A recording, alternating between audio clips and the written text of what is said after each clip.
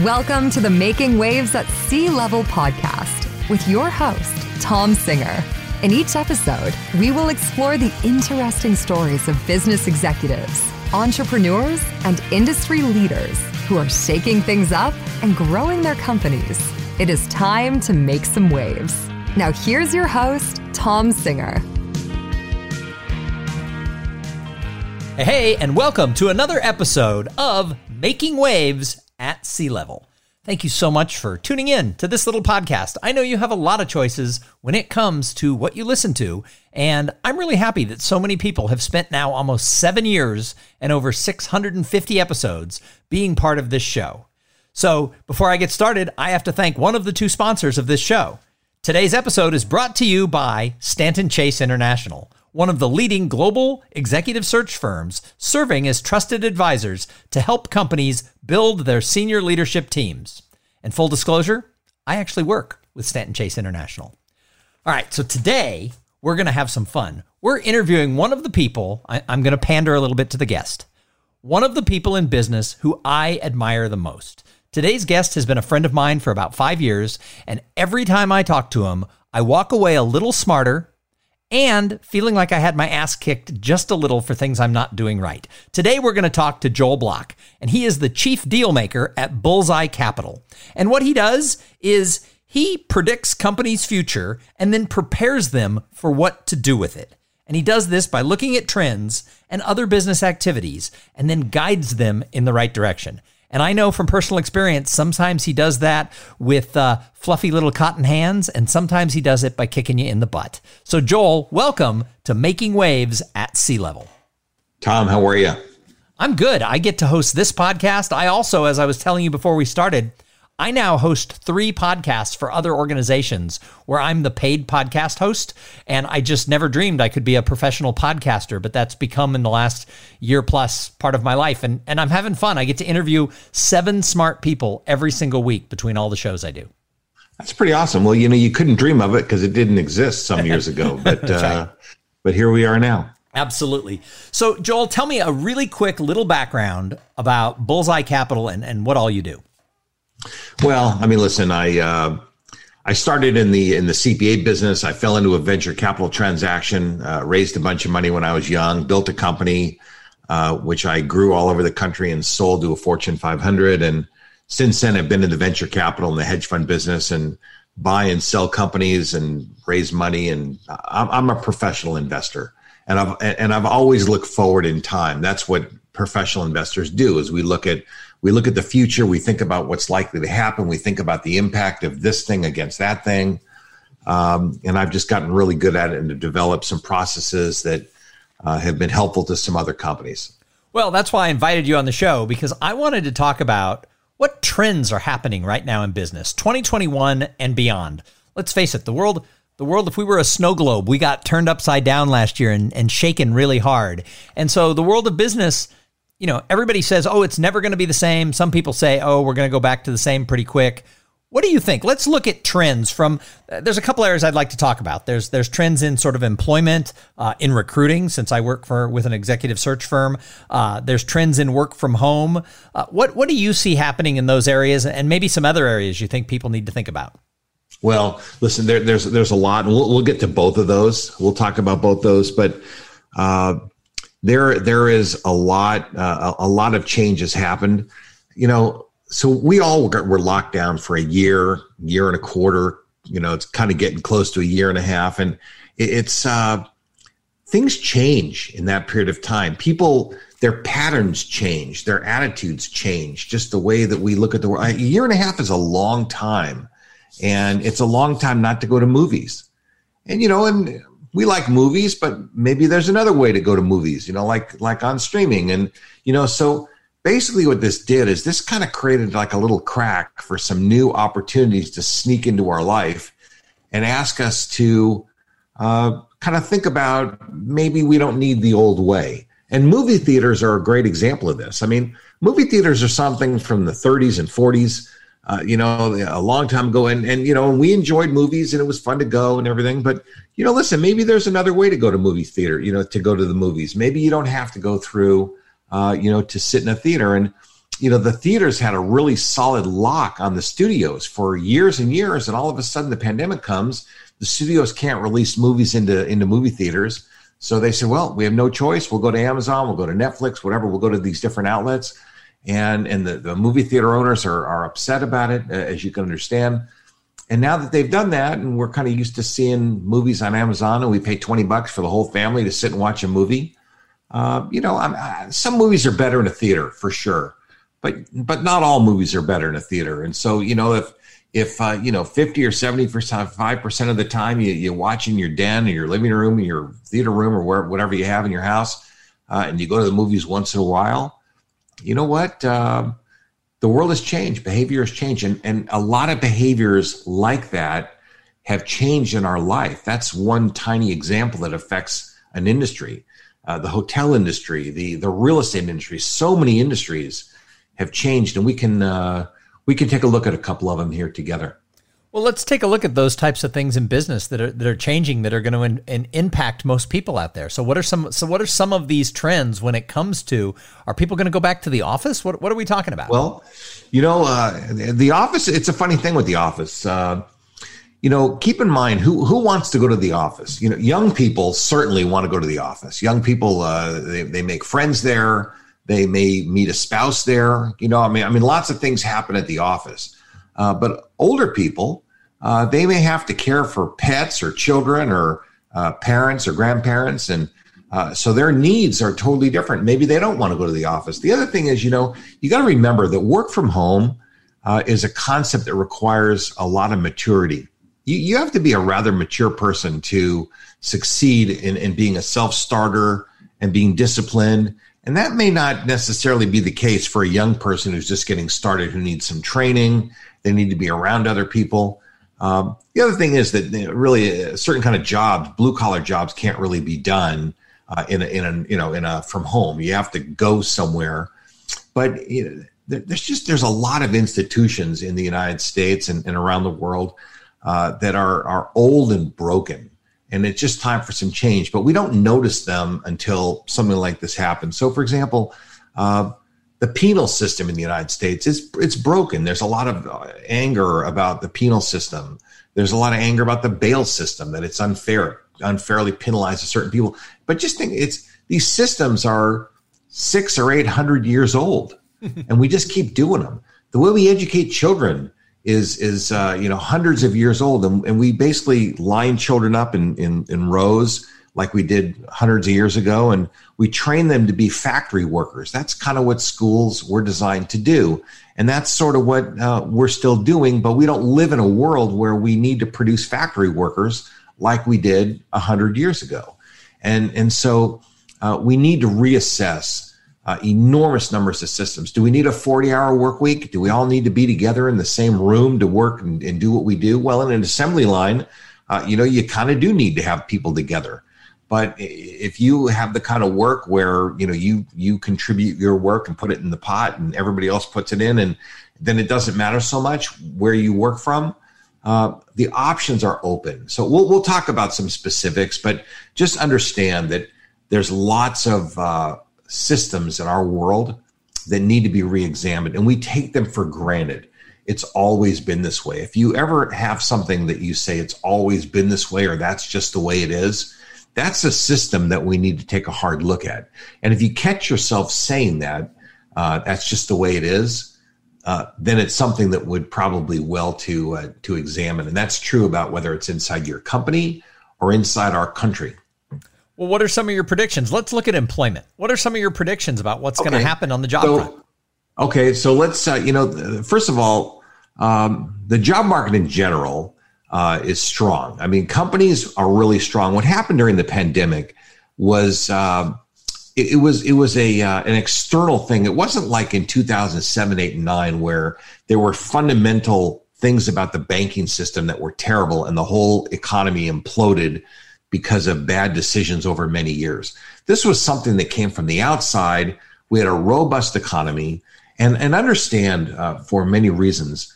People ask about the stock market. We'll come back and talk about the jobs and the things, but let's just look at the economy for a second so we can talk and get some understanding about it.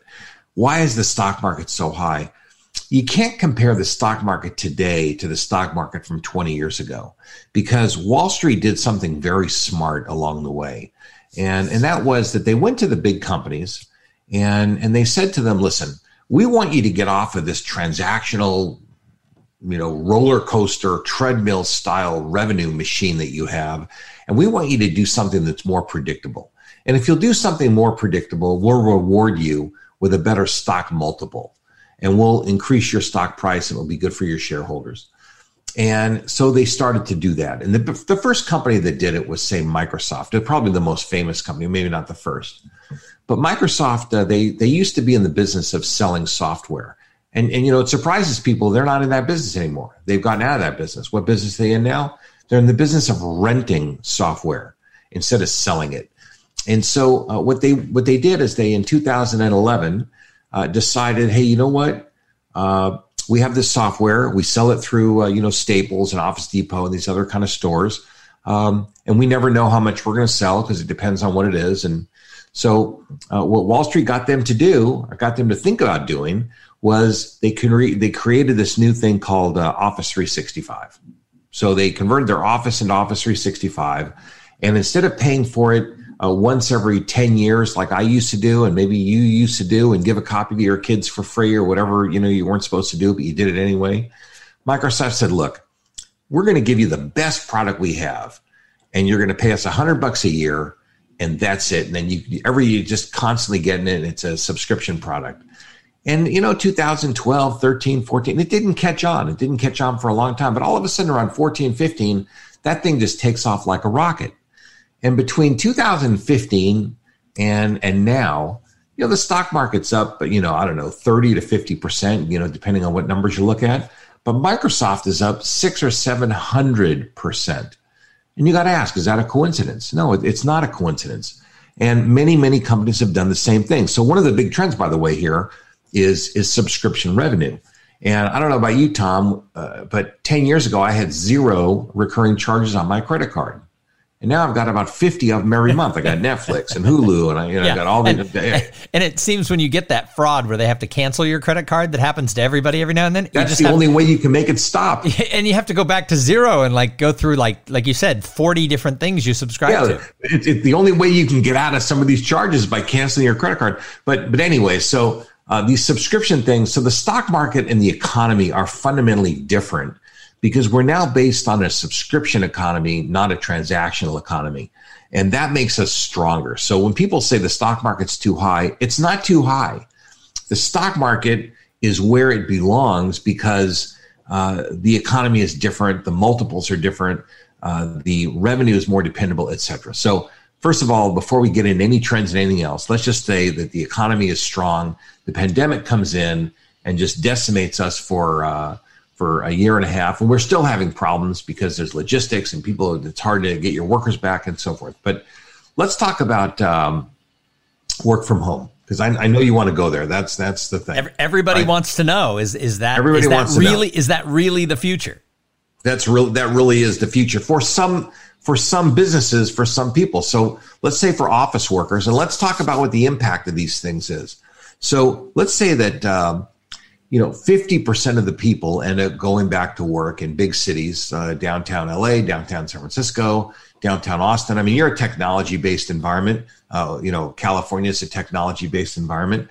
And so there are lots of jobs that just don't need to come back into an office.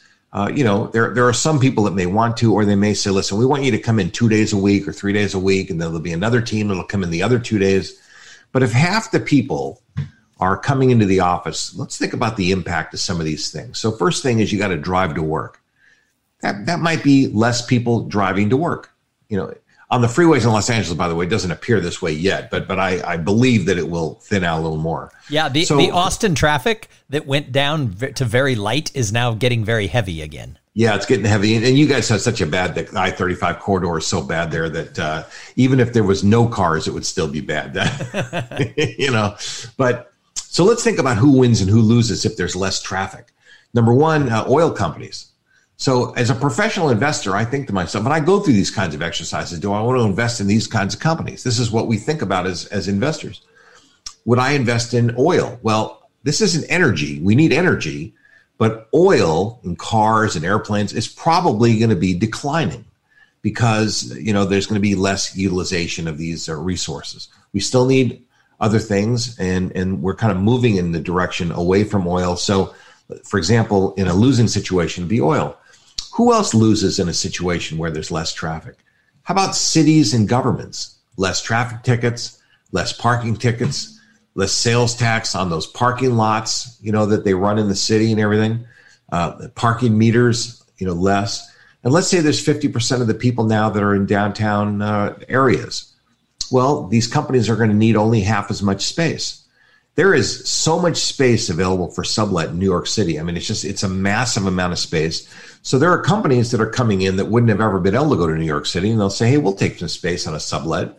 And they're doing that. But these giant companies are moving, 50 floors of workers out of New York City and into New Jersey.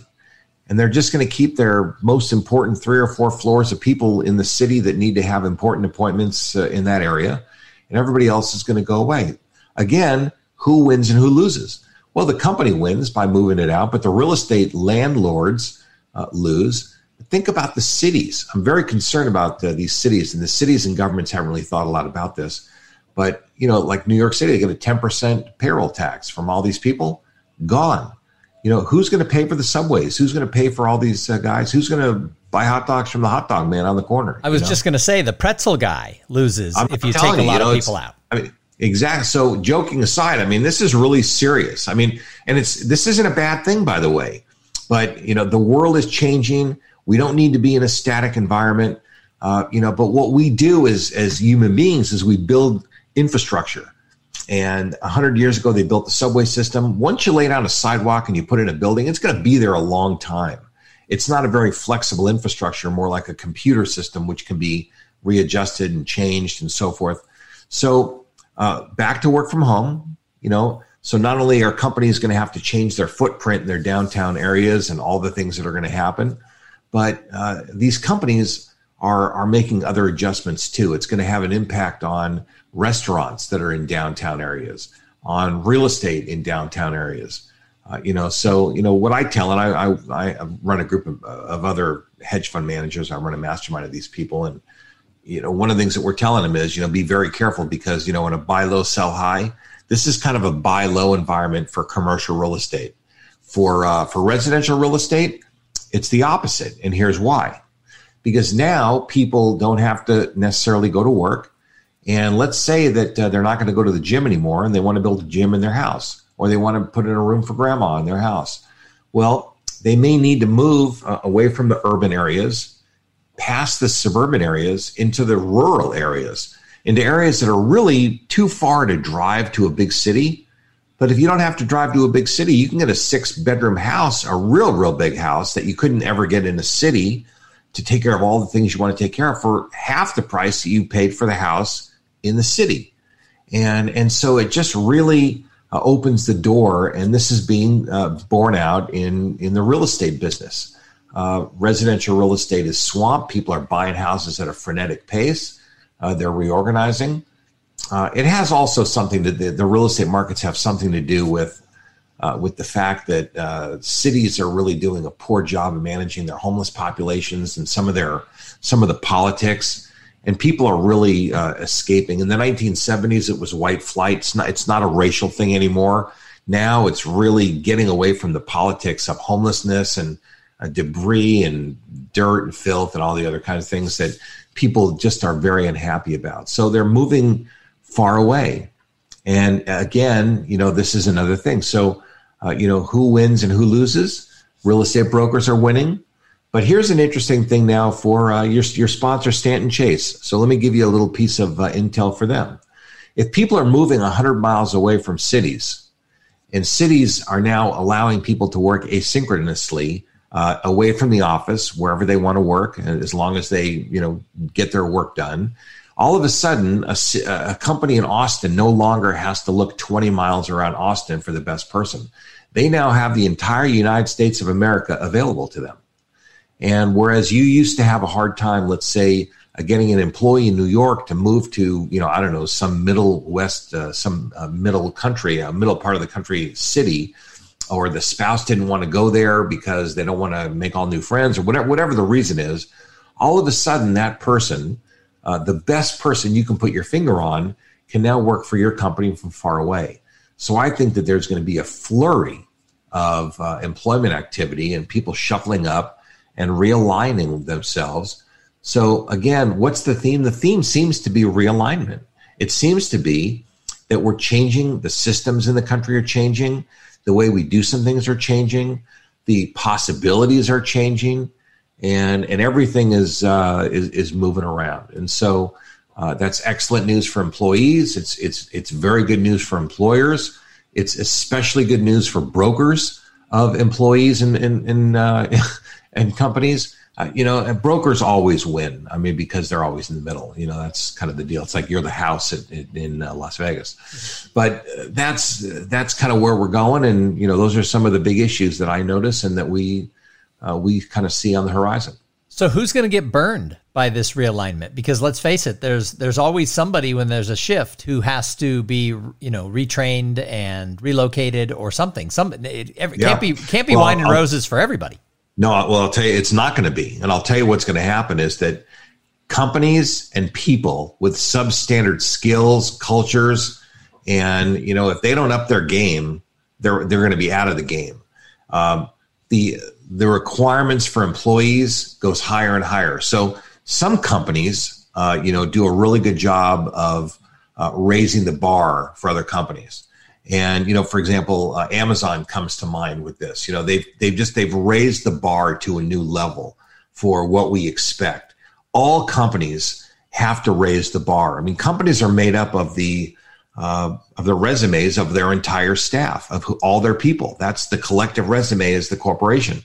And they need to be focused on doing a spectacular above and beyond job, because companies and employees, on both sides, have more choices than ever. So the best people are going to be winners. The less than best people are going to struggle. And you better do your best to be your best, or you're going to struggle. And that's an easy thing to see. Other companies, have done a good job of reinventing themselves. AT&T has always been a company that's done a good job of reinventing themselves. It didn't work out this last iteration because now they're having all these problems. They tried to get into the media and the content business, and that just really wasn't meant to be for them for many reasons. But, companies have to think about reinvention. They have to think about strategic issues out of the box. And, and Tom, when I work with companies, which is really all about disruption and disruptive innovation, I mean, I'm not talking about making small changes and just kind of tweaks. I'm talking about sometimes companies really have to think about some new and different ideas, go in some different directions. And there's lots of ways that they can disrupt their competitors' future. They can get in front of their competitors in a powerful way, and they need to do that. But the world has changed a lot, and people that refuse to change, don't want to change, can't change, they're going to be left behind, and it's going to be sad for them. So what do you think happens to the meetings business and the hospitality and travel business, both for business and for social travel? What do you think happens in that world to hotels, to conference centers, to people like me who make, a huge part of their living speaking? What happens there? Okay. I think hotels are going to be big losers. I think the airlines are going to do fine. I think that the speakers are going to do fine. And here's why. Here's what I think is going to happen. Companies have realized that Zoom is a reasonable alternative for a way for people to get together. It may not be the best way, but it's a reasonable alternative. So what I believe they're going to do is the people who plan meetings are going to say, listen, we need to save a few dollars. We need to make up for lost time. We didn't have our best year last year. Maybe we did have our best year last year, but we need to make up for lost time. And here's what we're going to do. We're going to have our junior people meet on Zoom, and we're going to have our senior people meet in person. So for speakers, here's what that means. It means that lower level speakers are going to be doing a lot more Zoom work. And it means that higher level speakers are going to be getting a lot more in-person gigs with higher level audiences. And I also believe that these conferences are not going to go for 4 or 5 days anymore. I think they're going to be shorter conferences, because what's going to happen is they'll probably say, look, we're going to do a day before. So I don't know, maybe the month before we have 1 day. Then we're going to have a 2-day conference instead of a 4-day conference. And then a month later, we're going to have a follow-up for a day. So we're still going to meet for 4 days, but only 2 of them are going to be in person. So half as many people are going to go for half as much time. I think the hotels are really going to suffer. And I'm not talking about in the next couple of months because there's a lot of pent-up demand. There's a lot of people that want to just go. But when this all calms down and businesses start to kind of get back in their rhythm, I really believe that companies are they've got a new way to save some money. I'll give you an example, Tom. Me personally, I put on a conference twice a year. And I'm really seriously thinking about never doing this conference live again. Not because I don't love it live. I actually prefer to do it live. But I think the learning is so much better on Zoom because we've broken it up into 6 weeks of that we've changed the curriculum around and it's a stronger program the way that it is. There are things about it that I prefer live, like the camaraderie, the bonding, and we'll have to find another way to do that. So that leads me into another question, because I've been having a lot of debates with people does human connection still matter in a world where we're going to try and do more and more things by Zoom? My argument is that when you get a relationship to where people really build, that camaraderie and that trust, I think it's more golden now and in the future than it's ever been. And I also think it's going to be a little harder to get to that. What do you think? I think that we're social creatures and we need socialization. We need bonding. There are things about Zoom, like I can't see what you're doing with your hands. Are you crossing your fingers? I don't know what you're doing. There's a lot of things that I can't tell. There's a lot of body language that I can't read, when we're talking on Zoom. So the in-person thing is very important. It's especially important at a high level, and maybe it's short-sighted for companies to leave their junior people behind and just give them Zoom training. Because young people, need to kind of be brought in at an early age and kind of be socialized the way that a company wants them to be. But Zoom has limitations. Zoom is probably not the best platform for establishing a relationship, but it's a good way to maintain a relationship. It's a better way to maintain a relationship than a phone call. But it may not be the best way to initiate or create a relationship. So, conferences serve many purposes. I just think that whether it's smart or not smart, companies are going to try to save money, and they're going to bifurcate their audiences and only bring certain people live, and certain people are going to go on Zoom. And, the lower level people will get training while the higher level people will get exposed to ideas and people.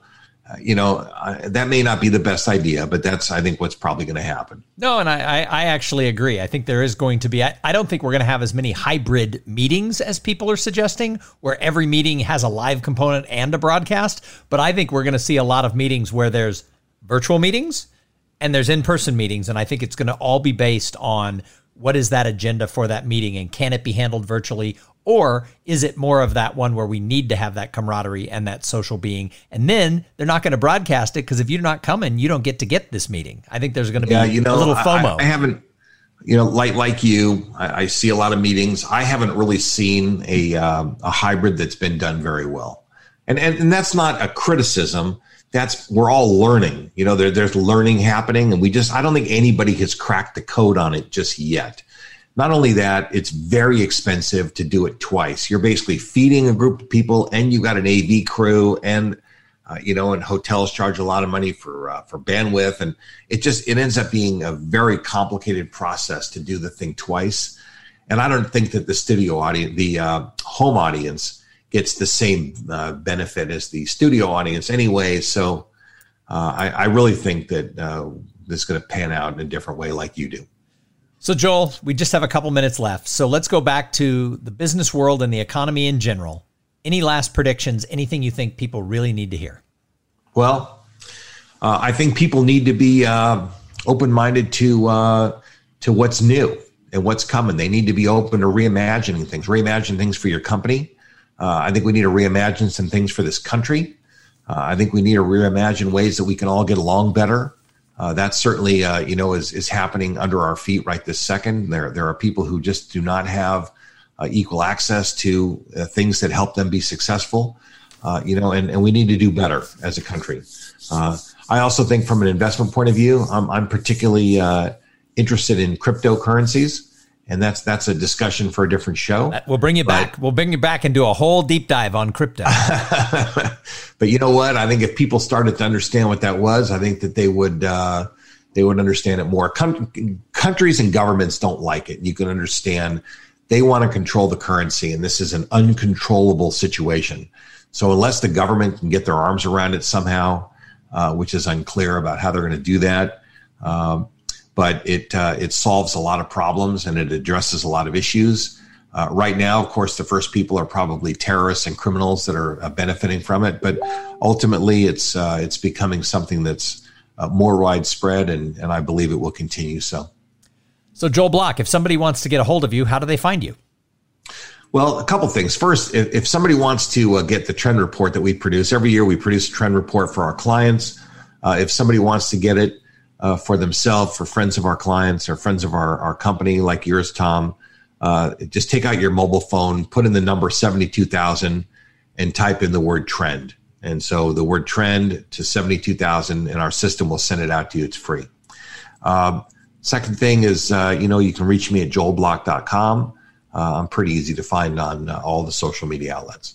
Awesome. Well, thank you again for being here. I learned something every time we talked. Today was no exception. And thank you to everybody who tuned in and listened. I was so enthralled. I never did thank the other sponsor of this episode, but if you're a regular listener, you know that every episode for almost the whole life of the show has been brought to you by Podfly Productions. They are the team that produces my podcast and several of the others that I work with. And I will tell you what, they're one of the best vendors I've ever worked with. So if you want to start a podcast, jump over to podfly.net/cool things, because they give you a discount if you say that I sent you. And that's kind of cool. Hey, we're going to be back in a couple of days with an interview with somebody who's making waves in business like Joel Block. But in the meantime, go out there, flex your business muscles. Make sure your career ladder is against the correct wall, because you don't want to climb a career ladder to find out you're in the wrong place. And while you're out there doing all this stuff, have some fun along the way. Have a great day. Thank you for listening to the Making Waves at Sea Level podcast. Without your listening to these in-depth conversations, there would be no show.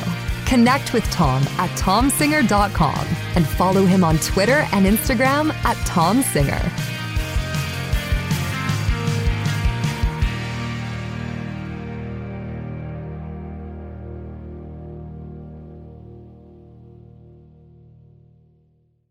This podcast is a part of the C-Suite Radio Network. For more top business podcasts, visit c-suiteradio.com.